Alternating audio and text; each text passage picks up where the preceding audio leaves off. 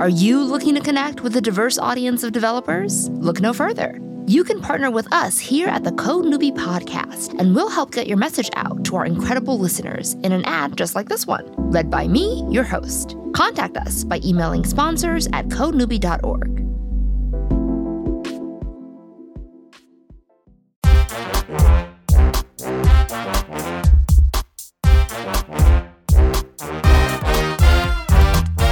Welcome to the Code Newbie Podcast, where we talk to people on their coding journey in hopes of helping you on yours. I'm your host, Saran, and today we're talking about user experience. So healthcare is hard. It is super complicated, and it is not designed with you in mind. Danielle has been doing UX and user research for years, but her version of UX might be different from the UX you're thinking of. Yes, she works with websites and apps, but the company she works for... Express Scripts is a pharmacy benefit manager. If you have health insurance in the United States, there's approximately a 1 in 3 chance that we are the manager of the pharmacy part of your health insurance. Means that UX isn't just about apps. It's about physical mail, phone calls, visits to the pharmacy, all the different ways that people might interact with their prescription. So what does it mean to work on UX problems when the definition of UX is so broad? How do you start? And where do you even learn this stuff? Danielle answers all these questions and more after this.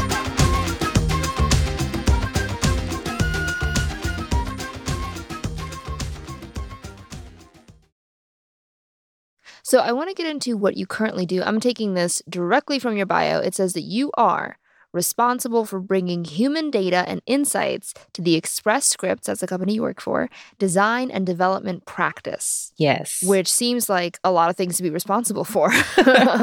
And I want to unpack that. So we talk about bringing human data and insights.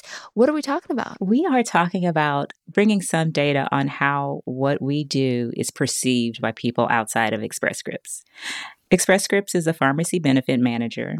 If you have health insurance in the United States, there's approximately a 1 in 3 chance that we are the manager of the pharmacy part of your health insurance. Most people don't interact with us if they don't need a prescription. And if you are on a long-term prescription, that's really when you hear from us. We have the option of home delivery in a lot of cases, or you'll get statements from us or something like that if you're on a long-term prescription. Mm-hmm. I joined Express Scripts 3 years ago. This idea of user experience and user experience research and data roughly 3 years ago. They had some pockets, but not really a systematic practice. So if you think about that, this company existed for about 20 years, give or take, in its current instantiation, and didn't know how the people that were using its website thought about the website. So my team was built to bring that, I call it human data or perceptual analytics. There's other kind of terms you can think of it as, but bring that perspective into the way we were designing and developing our digital experiences. In doing that, what are some of the unique challenges that you all face when it comes to helping people with their health and their benefits? What are some of the challenges that you have to deal with? So healthcare is hard. It is super complicated. And it is not designed with you in mind. It's designed on your behalf. It's other people making decisions about what's covered, what's not, what prescription is best for you, what treatment is best for you. Like, you don't get to go in and tell your doctor what you want, unless you have a really good relationship, of course. The terms are really complicated. What's happening is hard to explain and why. It is almost like getting people to understand how nuclear power works. It's just so foreign a lot of the time. And that's really a challenge, is that people just want their prescription and they want it now. If their doctor doesn't, and this is not their doctor's fault, this is also the system's fault. If their doctor doesn't know what prescription is covered by your health insurance, then you get a prescription that costs, let's say, $400 when it should just cost $10. And that's the experience you have. Your doctor doesn't like the experience. Your company doesn't like the experience. You definitely don't. We don't. So trying to make that smoother in a way that folks can understand and it's timely and it doesn't take a lot of your effort and brain power is really hard. So I'm wondering, what does that interaction look like? Because you mentioned there are all these people, all these companies, organizations who are acting on my behalf. So at what point do I get to interact with your company? You get to interact with us when you're really mad. Sounds like fun. You go to your pharmacy with your prescription, you show back up, and it's $400. And then you call us and you're super mad. Or you interact with us when you get a prescription for something you have to take on a regular basis, so like birth control or cholesterol medicine. We contact you in some kind of way and say, hey, wouldn't you like to get that delivered to your house? And you say, sure. And you just sign up and do that. So with that first point of, I went to the pharmacist, I'm mad because it's $400 and it shouldn't be that much. What can you possibly do about that? That sounds like a sales problem. It doesn't sound like I would not think that UX had anything to do with that. How does UX play into something like that? It's tricky. So the way that we try to help with that is to help with communications.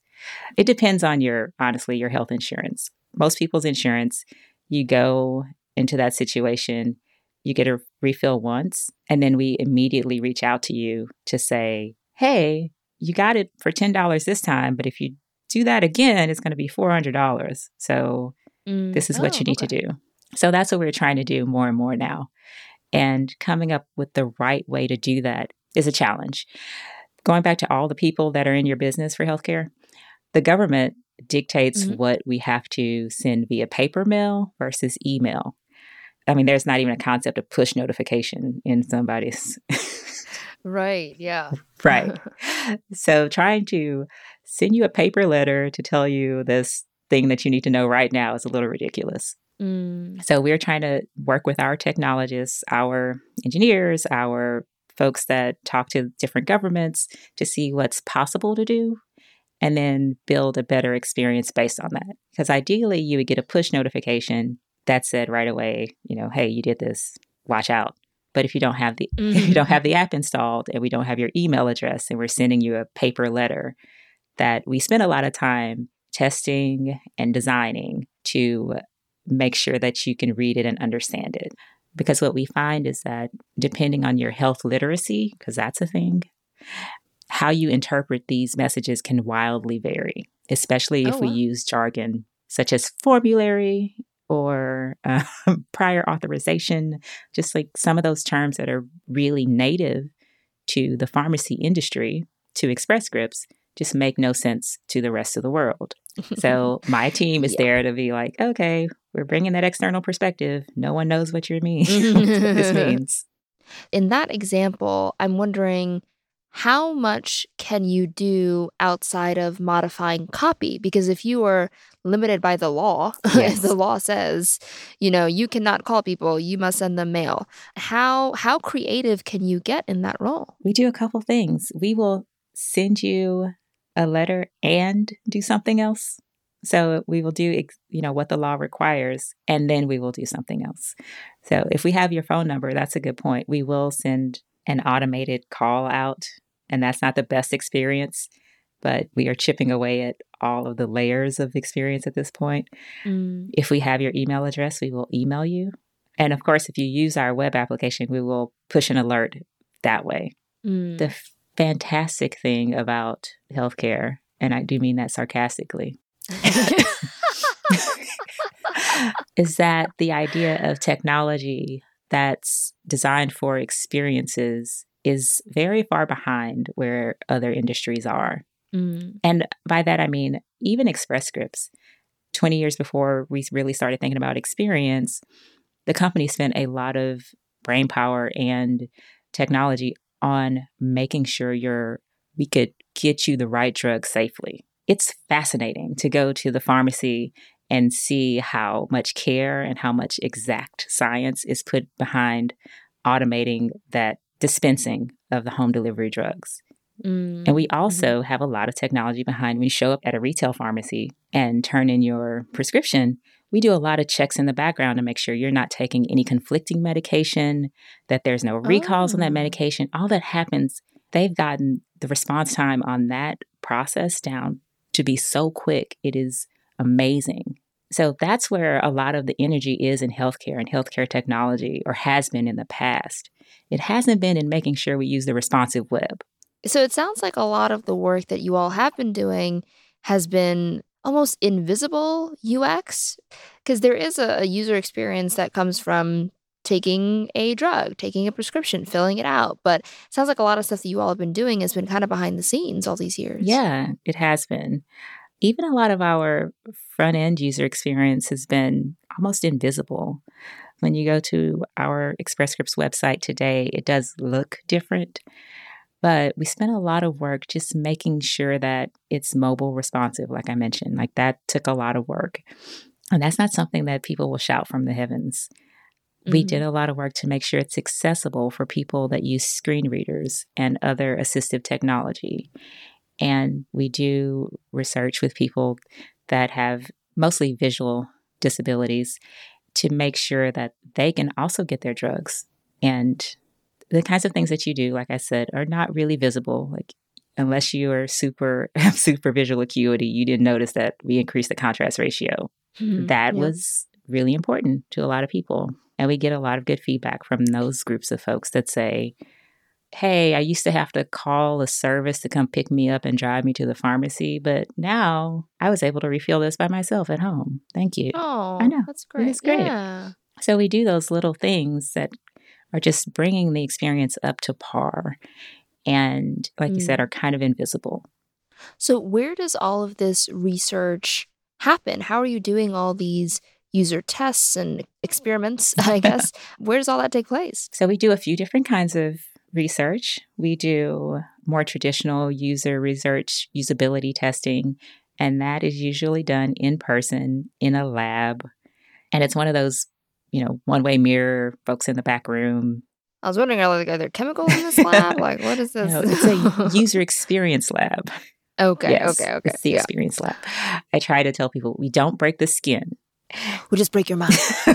Just in slow bits. But when we bring people in there, we have them interact with a website, a mobile app, a letter, or a physical device, because we do some pilots with like diabetes remote monitoring systems and things like that, and see what happens, essentially. Like I have other folks on my team that run those studies. They have backgrounds in psychology or information sciences. They observe and get feedback on, where folks run into issues. We also do eye tracking in a lot of cases. Oh. And that's super cool. What is that? How does that work? I've heard of it vaguely, but I don't really get it. Can you explain that to me? Sure. So the way this works is that usually we have someone sitting at a desktop computer of some sort, and there's a small bar. It looks like a old school sound bar, but a little bit thinner. It has tiny cameras that track your eye movements. Oh, literally. Literally. Okay, cool. And it's infrared cameras. They track your eye movements, how long your eyes stay fixed on a point. Fixations and saccades is basically what it's called. That's fancy. But you as a user don't see anything. You don't notice anything. You don't see anything. There is a weirdness. We have to get you calibrated in the beginning. So we make you look at some dots on the screen.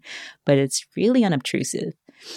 And this is in contrast to what it looked like 10 years ago when I worked at NASA and we used to have to make people wear a helmet. So it's amazing. Oh, wow. Well, 15 years ago now. We do that. And later, after we've run however many people we're going to run through this study, usually about 10 to 15, depending on what it is, we go back and watch the screen recordings, and the eye tracking software automatically overlays those eye movements onto the screen. So we can see if people noticed a button, if they noticed an image, if they notice an action, and it gives you this other layer of analysis above and beyond what you're able to observe yourself. The thing that's important that I always forget to mention is that those eye movements are a stand-in for attention. If we look at those movements, those patterns, we overlay them, we can make heat maps. If something that's really important on the screen shows up outside of that heat map, no one ever saw it. So no one will ever be able to pay attention to it or tell you what it said because they just didn't see it. And so that's a very powerful tool to use if you are trying to design a screen or something similar, like a mobile app or a letter.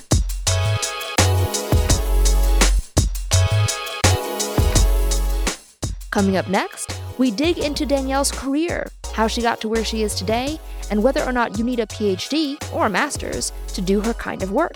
after this.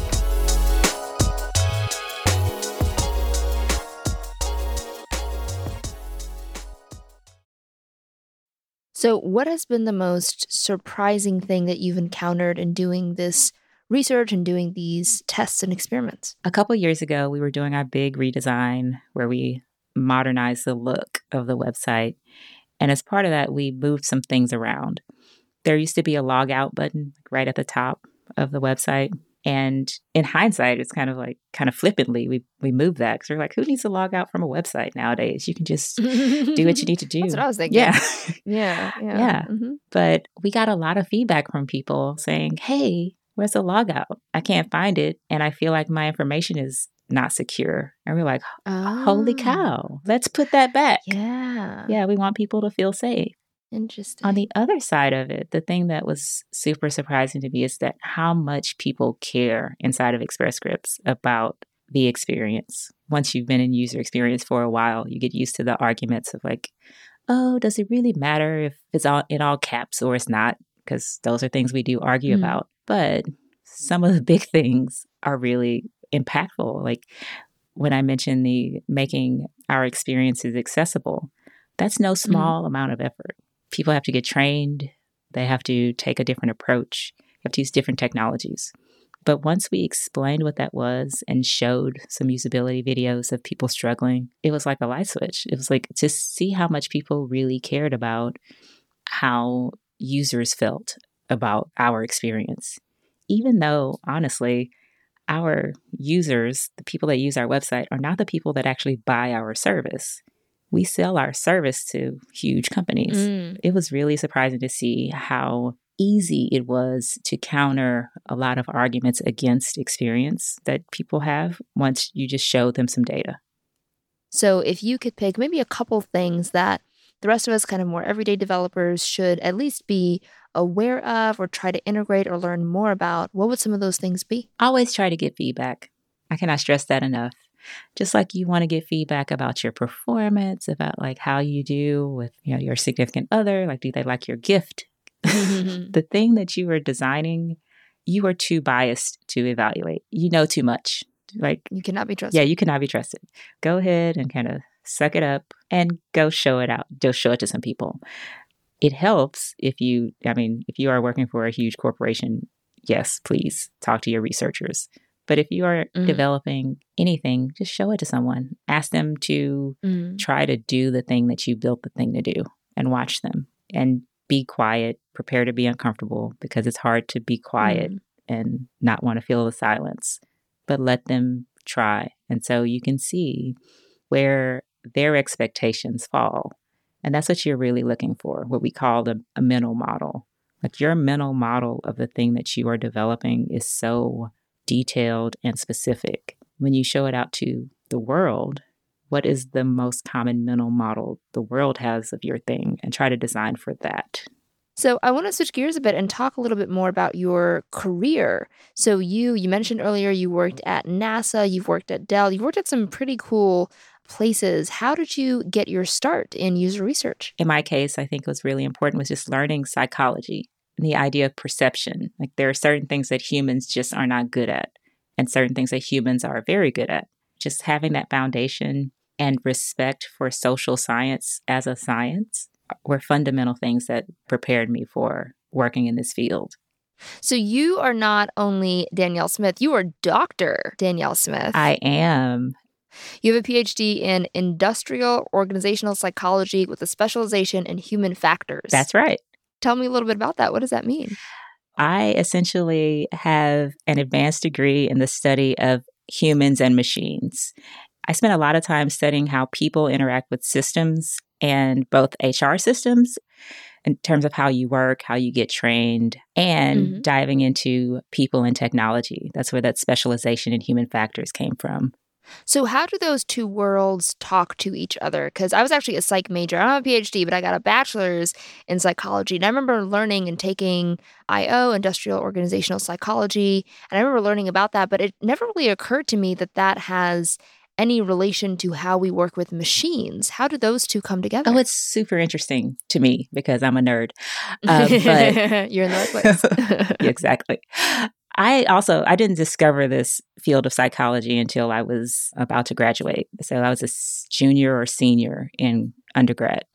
But I was in an industrial organizational psych class and got introduced to the concept of how people interact with built environments. And work, if you think about the way being at work matured from like cottage industry to the way the Industrial Revolution matured work, it's really not a natural environment. That's true. Yeah. Never thought of it that way, but yeah, that is true. Right. So there was a lot of work, especially with Henry Ford and assembly lines. There's a lot of study going on with how to get people to be more efficient in assembly lines. And that's where a lot of the I/O things came from. And human factors naturally branched out from there. When you started to look at how people interacted with machines during wartime, especially during World War I and World War II, human factors really became a science and a branch on its own. We're training a lot of 18-year-old boys to operate very complicated and dangerous machinery.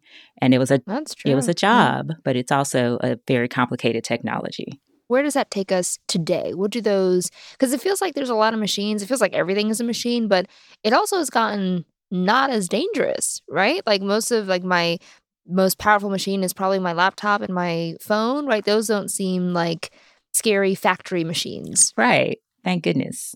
Yeah. We've grown up, move forward. Yes. Yeah. Even though I've done some interesting studies about how dangerous your computer could possibly be. Oh. But what I will say is that a lot of the work that people in the human factors and industrial engineering disciplines have done has helped move that along. So human factors and industrial engineering are really close cousins, along with, of course, other engineers and marketers and people that want to sell things. We've worked really closely together to get things to be easy to use so that we can sell them into more and more homes, as well as safer, because there's this idea, especially in capitalism and other forms of government, you want everyone in your country to be contributing as much as they can. And this idea that you need specialized training to use this machine that's in your house is not viable. Okay, so what are some of the challenges that come about when these machines are in our homes? It sounds so scary when I said it like that, but we have all these big powerful machines in our homes, kind of in a lot of ways always controlling our lives. What are some of the problems and issues that we run into? Just basic interoperability. I feel like that's one of the biggest challenges we all struggle with, and that Apple has actually done a really good job of trying to solve. So that's my best example of that. Like, if you want to have a smart home, you could have had a smart home 10 or 15 years ago and bought a bunch of PCB control boards from Radio Shack and learned how to code them. Oh, remember Radio Shack? Right. You could have done that. But now you can just buy a package from Amazon or Apple and it all works. The challenge with having all these things in our home today is like some things are older.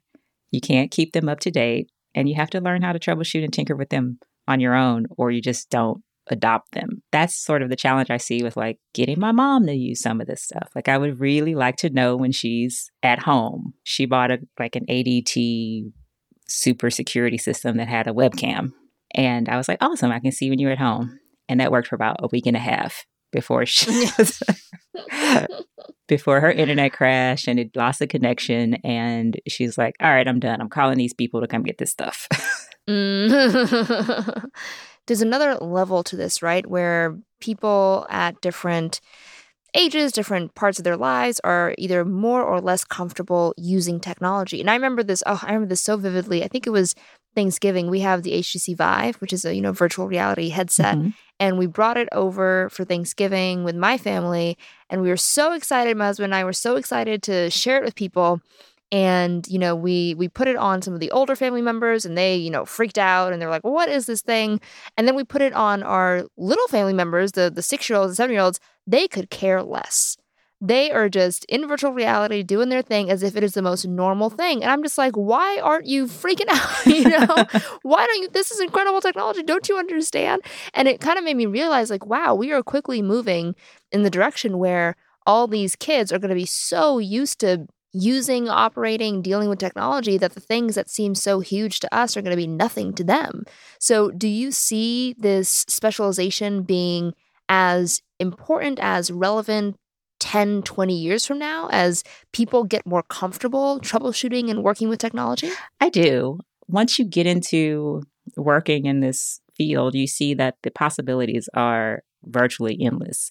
I really do hope that as more and more people get used to technology, as more and more developers and other professionals in technology learn about user experience, that they care about it more and think about it more. But I do not think that there will be a shortage of things for me and people like me to do, because the amount of technology is only growing and the interoperability of that tech is more and more crucial. So while you do have kids that are growing up digitally native, you still have to be careful the way that you design for them. For example, I was once on a project where we were designing a keyboard for use in elementary school. And one of our designers had an idea of just put the keyboard in alphabetical order, because this is for elementary kids. This will be easier for them instead of a QWERTY keyboard. And so we did some testing, brought some kids and their parents into the lab, and the parents got physically angry because we were teaching their kids wrong. If we did this and they grew up learning how to use a keyboard this way, then as soon as they ran into a different kind of keyboard, they would be at a disadvantage. That's a good point. Multicultural things come into play, little interactions of expectations. It gets more and more complicated the more and more technology we introduce into the world.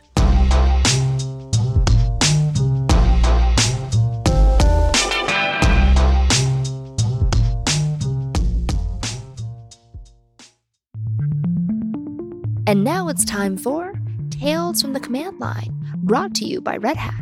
Since we've been talking about user experience, we've brought in Aaron Williamson, digital design lead at Red Hat, to talk about what it's like to shape a user's web experience. Well, thank you so much for being on the show. Oh, yeah. Thanks for having me. So paint a picture of what it's like to do your job. If you take on a new project that you're starting from scratch, how do you mold that web experience for a user?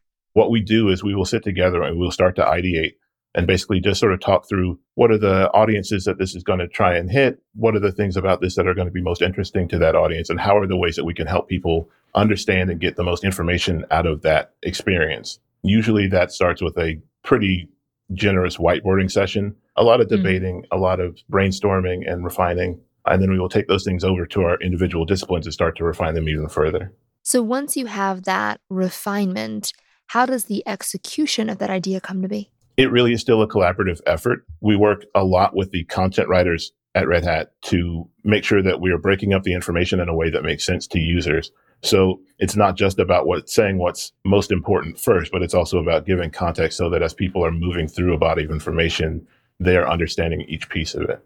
So when you think about informational design, do you have a checklist in mind of what makes something very well designed, or how does that work? There are a couple of rules of thumb. I mean, there's a hierarchy of information I think that follows through to UX from back in the journalism days and even, probably further than that. It is largely about making sure that you've got your content in the right order and that you've got good calls to action at the end and good introductions in the beginning. So how do demographics factor into this? Are there certain groups of people who have different requirements? Absolutely so. One of the main things that we do in UX design is to work with personas. So we have pictures that we sort of have painted for ourselves from data based on visitor patterns and user research and a lot of surveys and talking to individual visitors and customers that tells us that our audience is broken down into a few categories. There are a lot of developers that visit our site, but there's also a lot of architects that visit our site. And there's also a lot of what we call decision makers, directors, managers, C-levels that also visit our site. And the way that they process information and move through the content that we provide them is different based on day-to-day experiences and the backgrounds that they have. For example, one thing is that developers are much more sort of wary of what they consider to be marketing, right? So the clearer you are in your language and the more forthright you are in the communication, the more that information is going to resonate with the developer. So it is very important to always cut the cruft, as some people would say, or to make sure that you're saying things in a way that is as authentic as you can possibly be.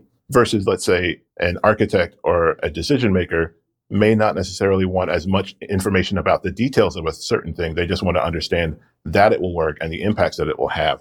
How does accessibility fit into all of this? How do you think about that?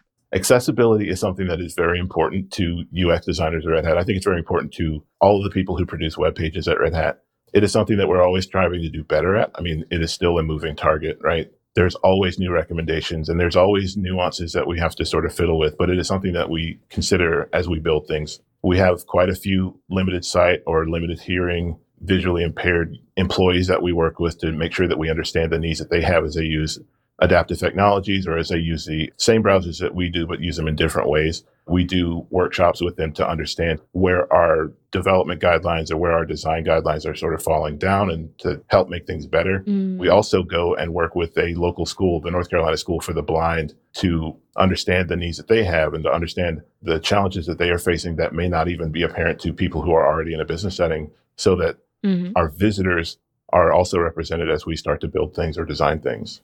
When you think about all the projects that you've done and worked on, what is your favorite? What's the most creative or the most interesting thing you've worked on?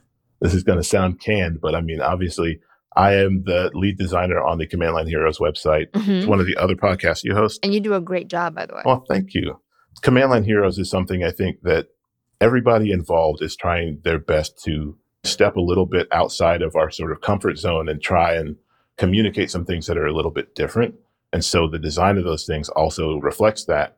We really, really put a lot of effort and a lot of care and craft into that experience so that podcast listeners will have a deeper, richer experience with that content, and it will resonate with them as they sort of take it out and share it with other people or, reflect on it as they go through the rest of their lives.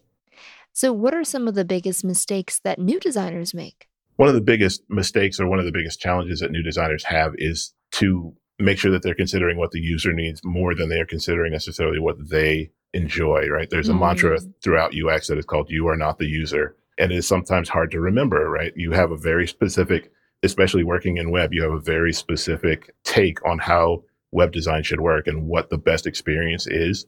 But that's your own personal opinion. So you have to constantly sort of refresh your opinion with data and keep abreast of what the actual audience needs and what the actual audience wants, more so than you would listen to what your own opinions or tastes would tell you.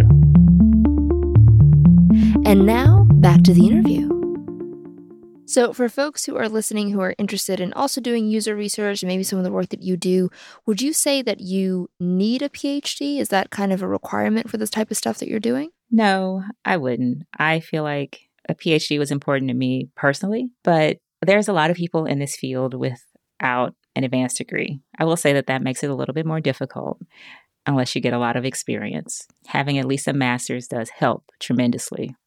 I did start off in my career as, back in the day, I used to do design and research. And now, unless you're at a small company, that's really two paths. And the researcher path has really been the path where most people have at least a master's degree.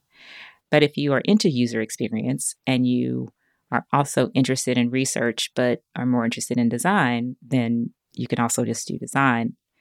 This field is there's such a huge demand that I would definitely say don't let the education requirements get you down, because we need so many people. One part of my team I did forget to mention is the analytics team, the data science aspect of it. I could care less. I guess you do have to have a high school degree. If you know SQL and you can do some R, there's such a demand for that as well. Good to know. And good to know. we are pulling that more and more into user experience and analysis of user behavior. When you think about either your career or just your own professional experience, how has having a PhD helped you the most? Where have you seen the most benefit from that? It helped me in NASA for sure. Building that community and having a master's and being enrolled in a PhD program helped. Actually, having the PhD, I would say it has helped me with my own confidence. And it's also helped in areas such as healthcare. I do lead a team. They do ask that I speak to clients sometimes. And me having a PhD helps clients understand that what I do and what my team does is legitimate science that has benefit.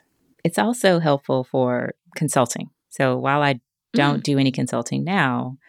The time between PayPal and Express Scripts, I was in a consulting firm, and having a PhD was very helpful there.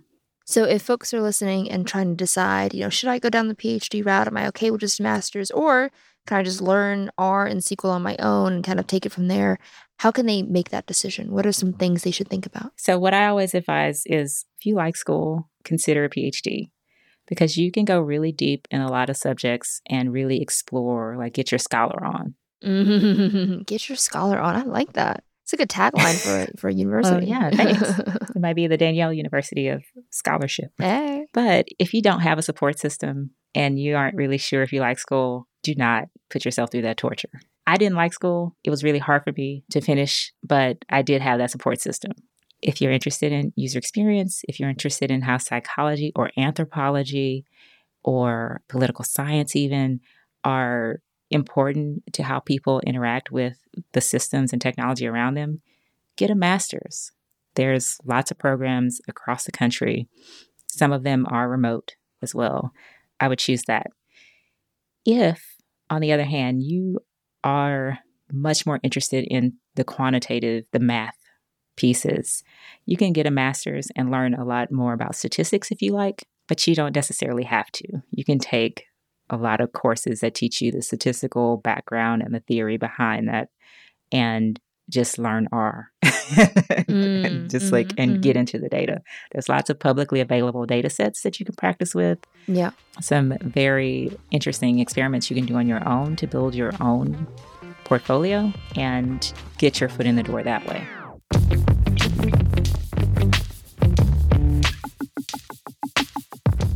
Now, at the end of every episode, we ask our guests to fill in the blanks of 3 very important questions.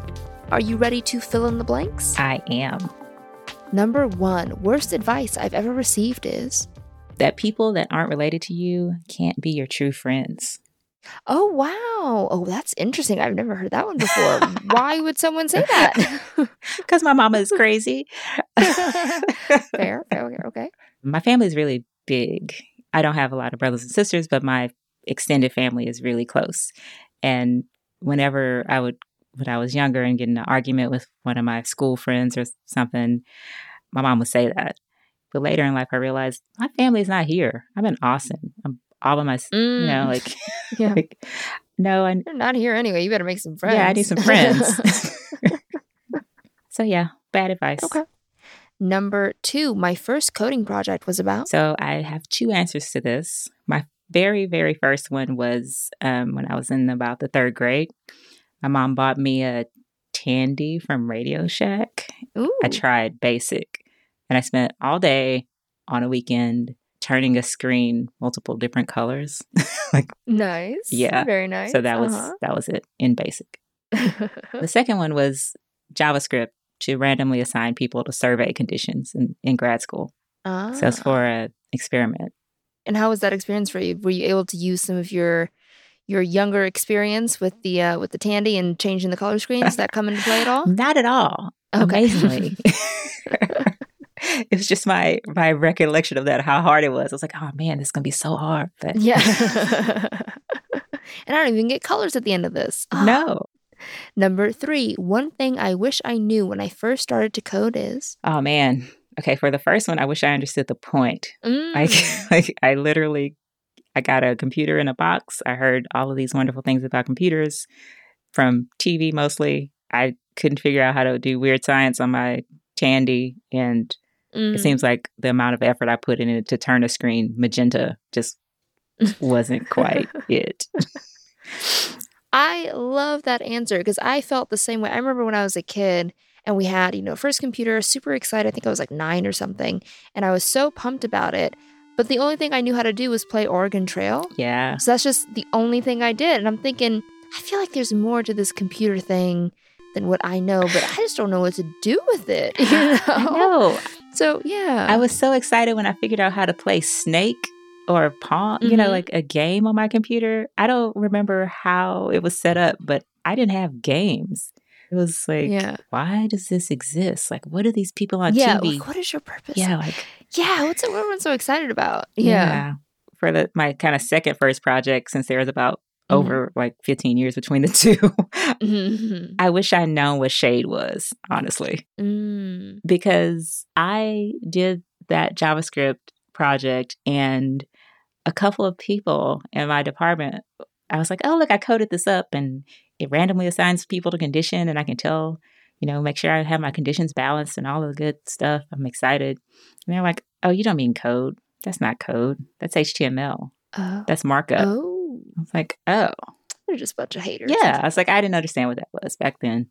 So I never really claimed it. I never really thought that I can continue down this path because I remembered BASIC and I hated BASIC. Mm-hmm. So HTML and JavaScript, I at least could see the point of it because I got something usable.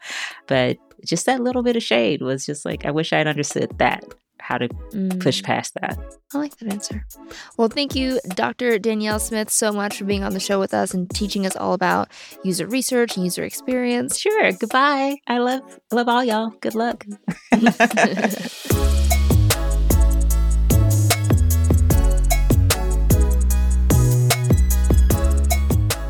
This episode was edited and mixed by Levi Sharp. Tweet me at Code Newbies or send me an email, hello@codenewbie.org. For more info on the podcast, check out www.codenewbie.org/podcast. And join us for our weekly Twitter chats. We've got our Wednesday chats at 9 p.m. Eastern Time and our weekly coding check-in every Sunday at 2 p.m. Eastern Time. Thanks for listening. See you next week.